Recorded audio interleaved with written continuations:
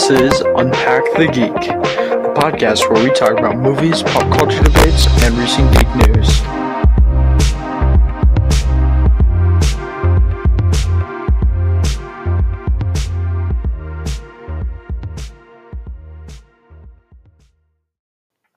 This is the rundown. Alright, so I'm Blue Sphere, I'm co-host of the show, and here's the rundown. Spider-Man might actually be leaving the MCU. We don't know a lot because we have not had much time to research, but Sony and Disney have recently had a falling out where they could not secure a deal for the rights of the character. What implications could this have? Well, since Far From Home 3 is already planned, we have no clue how far into development it got. So this could change all of Phase 5 since Marvel and Kevin Feige already have that planned out. Yes, I think so too. This is Geek the Geek. I'm One Sentence Movies from onesentencemovies.blogspot.com. This is our podcast, Unpack the Geek. Here with me today is Blue Sphere Studios from Blue Sphere Studios on YouTube. He mostly does kaiju animation and SFM work. So, if you're interested in either of our personalities, please go to our following websites, which we have listed. If not, we have them in our dashboard. Thank you for listening. Welcome to Geek v Geek. Today on the show, we're going to ask the question, is Ready Player One a good film or a bad one?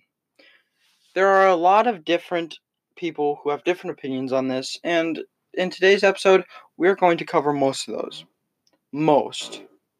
And, okay, so the main point I hear for Ready Player One being a good movie is that it's directed by Steven Spielberg, and it's got all his properties in it, with all his intellectual stuff that he created in the 80s, like Jurassic Park, The Goonies, stuff like that. And there's like Halo Master Chief, and he was able to acquire so many intellectual things. But at the same time, I feel like too many Easter eggs is a bad thing. Okay, so I'm going to combat you on a few of those. Let's see. Let's start with director. Steven Spielberg is an outstanding director. Absolutely master. An absolute master of his work. But just because a name is attached to a movie does not guarantee quality. And that goes for basically anything. True, I agree with BFG. Does anyone remember a name called George Lucas? But on to Easter eggs. The Easter eggs feel like they're just there to have Easter eggs. They don't really do anything. They don't serve a purpose to the story. Like the Iron Giant, they just use him as a weapon, as an avatar, not as the Iron Giant, the character. What would have been cool is if they used, say, Captain Falcon or something to punch a dent into his head and then stop him from attacking if Nolan Sorrento used him. But then also, there's a T-Rex from Jurassic Park. You never see anyone in the race stop to try and avoid it or anything. King Kong. He does nothing except be there. Smash. He's the equivalent of an oversized Hulk. You could have replaced him with any other big smashy villain. Heck, Godzilla. Even though Godzilla's technically a good guy, you could have had him in there. Yeah, because he does everything. Let's see. We also have the kind of unappealing character designs. Yeah, more than unappealing. Like, the visuals, my goodness. This is like a movie that you need to buy in 4K if you want to own it. There's so many great visuals. It's all very pixel perfect, if I may say that. But I agree with you on this one. The avatars are so ugly.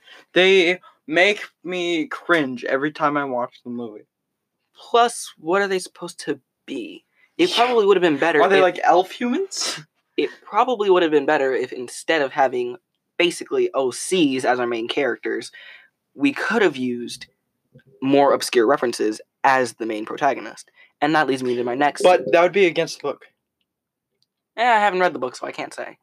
Oh. But that leads me into my next point.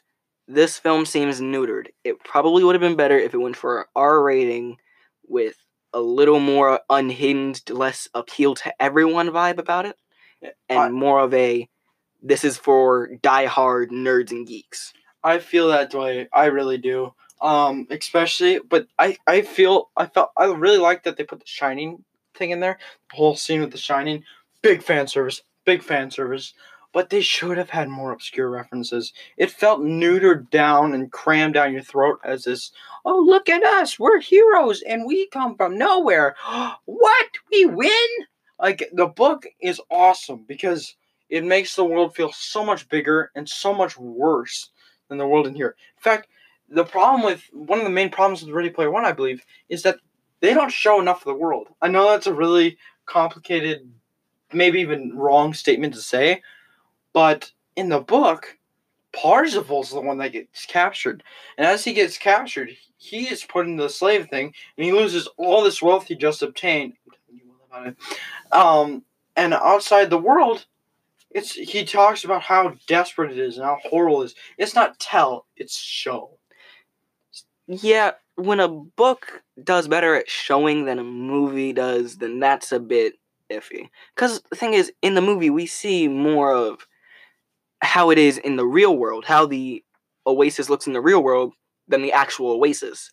Think, you see more people outside of the Oasis playing the Oasis than we do seeing people actually in their avatars in the Oasis doing things. But I do have to say one thing. It is very accurate to the book. It is mostly accurate. Obviously, there were some plot changes because of cinematic things, like the whole thing with Ludos, the school planet. But I felt like, besides major changes, this was the book neutered for families. Because the book is not exactly for kids. It's not terrible, but it's not for kids. So any kids listening, if you're interested, I'd say wait till you're about 13 to read. Yeah, the movie itself seems more like it's geared towards family fun. Hey, parents. And for edgy 12-year-olds. Yeah, edgy 12-year-olds and parents who want to take their 6-year-old to say, hey, look, son, that's what I grew up with, and so did I grow up with that. And so did this, and so did that. It doesn't feel like it's meant for hardcore nerds and geeks as it does just for families who wanted to show their kids on what they're missing out on. Yeah, and this movie's really got too much style, not enough substance. As much as it's so beautiful, the characters aren't there. The plot isn't there. It's all numbed down from the awesome book written by... I forgot his name. I will write it down in the comments. Thank you. Okay. And speaking of the characters, the side characters are so just boring because they don't really do anything. Heck, half of them I forgot their names. Like in the book, the side characters are some of the more interesting people. Like the younger brother of the two brothers, they aren't brothers. They aren't actually brothers. They live far away from each other in Japan, but they met out in an oasis and made a brotherly connection, just like we have here in Geek versus Geek. But the younger one gets killed by IOI, and after he gets killed, his big brother avenges him, pretty much. And they're both 20, so it's not like, oh, look at me, I'm gonna kill you. But he dies, and so the older one wants revenge. And also, the black girl, she's gay in the book. It's a big deal. Meh. I'm okay with it. I'm okay with changing that. But here's one thing. The action scene / cinematography. What do you think, Blue Sphere? Okay, yeah, I have to agree with you. The action scenes and cinematography in this movie are amazing. It's Steven Spielberg. It's Steven Spielberg and Robert Zemeckis. Yeah, okay, that was kind of an immediate loss for me. You got my blind spot. But I'm a big kaiju fan. So when I saw Nolan Sorrento pull out Mechagodzilla based on basically a poster of a Mechagodzilla design that we'd never seen, I flipped. Sadly, I didn't see this movie in theaters, but since I wasn't home, in my room watching it... I didn't see it in theaters. I wish I did, but since I was at home, in my room, I got to flip out as much as I wanted. But I owned it on 4K, so beat that! I can't. You literally can't, because you don't have a 4K. But, yeah, the action scenes in this movie are way too good. Okay, so if you have any other points, please let us know in the comments below.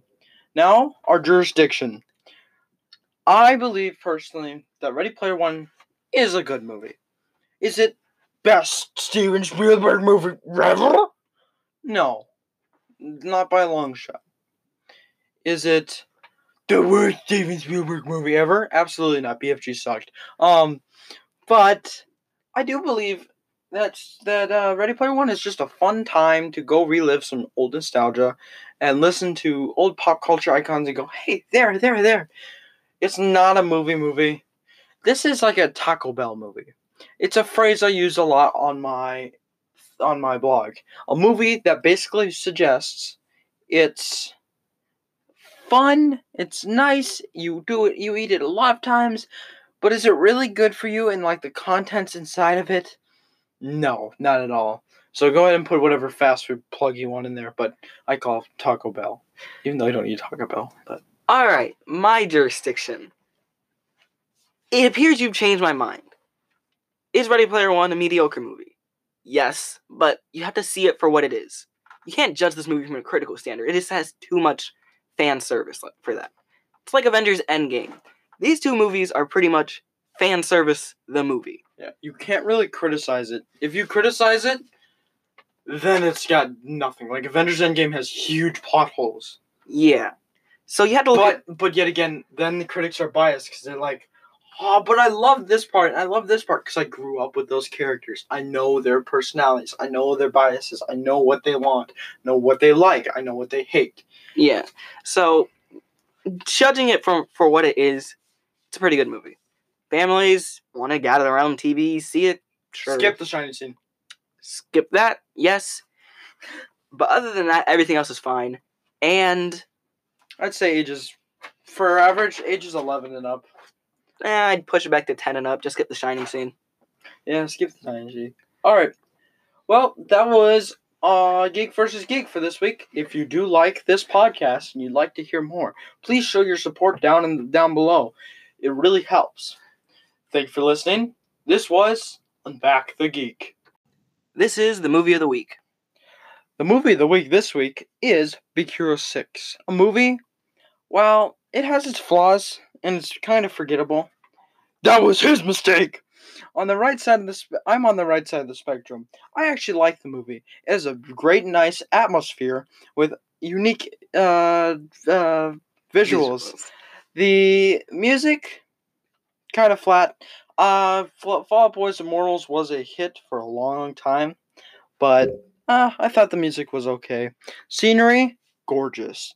The San Tokyo or whatever it is, the Japan, California mix is very breathtaking and unusual, but in a good sense. A lot of futuristic tech and some interesting ideas. The story's pretty basic.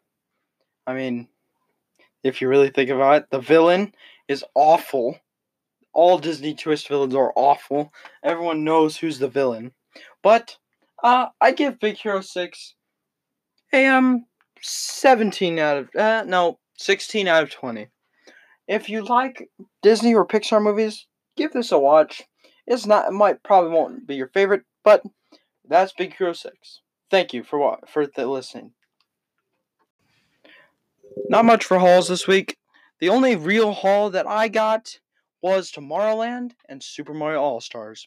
Tomorrowland I got with Disney Movie Rewards points. I got for 400 points, and I got the digital, the DVD, and the Blu-ray. All in 4K. Well, the digital was 4K. I'm going to sell the DVD if you'd like it. Maybe I'll do a giveaway. If so, put down in the comments below what is your least favorite part about Ready Player One. Thank you for listening.